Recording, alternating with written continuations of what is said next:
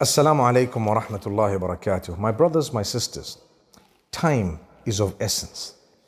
In Islam, we have 5 daily prayers: Fajr, Dhuhr, Asr, Maghrib, Isha.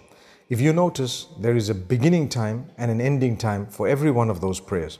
The reason is clear. Allah Almighty wants us to do it that way, and He wants us to learn lesson from it. He wants us to discipline our lives. He wants us to start the day and end the day in a certain way. He wants us to benefit from the rich wisdom that He has. Some of it we may know, some of it we may not know. From having those prayers at specific times.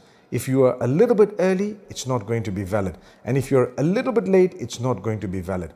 One of the things we as Muslims should be learning from this is, even in our day-to-day lives, we must ensure that we do whatever we're doing timeously.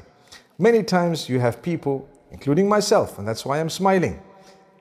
Sometimes, should I say, we actually do not stick to the time. So we'll tell someone 9 o'clock, it's 9:15, 9:30, they're still looking for us, we're looking for them. What did you learn from your salah? May Allah Almighty grant us ease. And I can tell you my experience is, those who establish their prayer upon its time are never late for anything else. Unless, obviously, something is beyond their capacity or they're unwell, etc. So it's important for us to learn that lesson. You want to be on time for things? Just learn to do your prayer on time.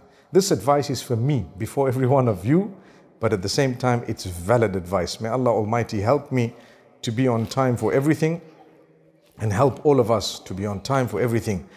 It is unfortunate that people say when Muslims give you a time, 9 o'clock, they'll only pitch up at 9:15, 9:30. I don't think that's true. But if it is in your case, please make a difference, because Allah Almighty wants us to do things timeously. May Allah bless you all. Assalamu alaikum wa rahmatullah.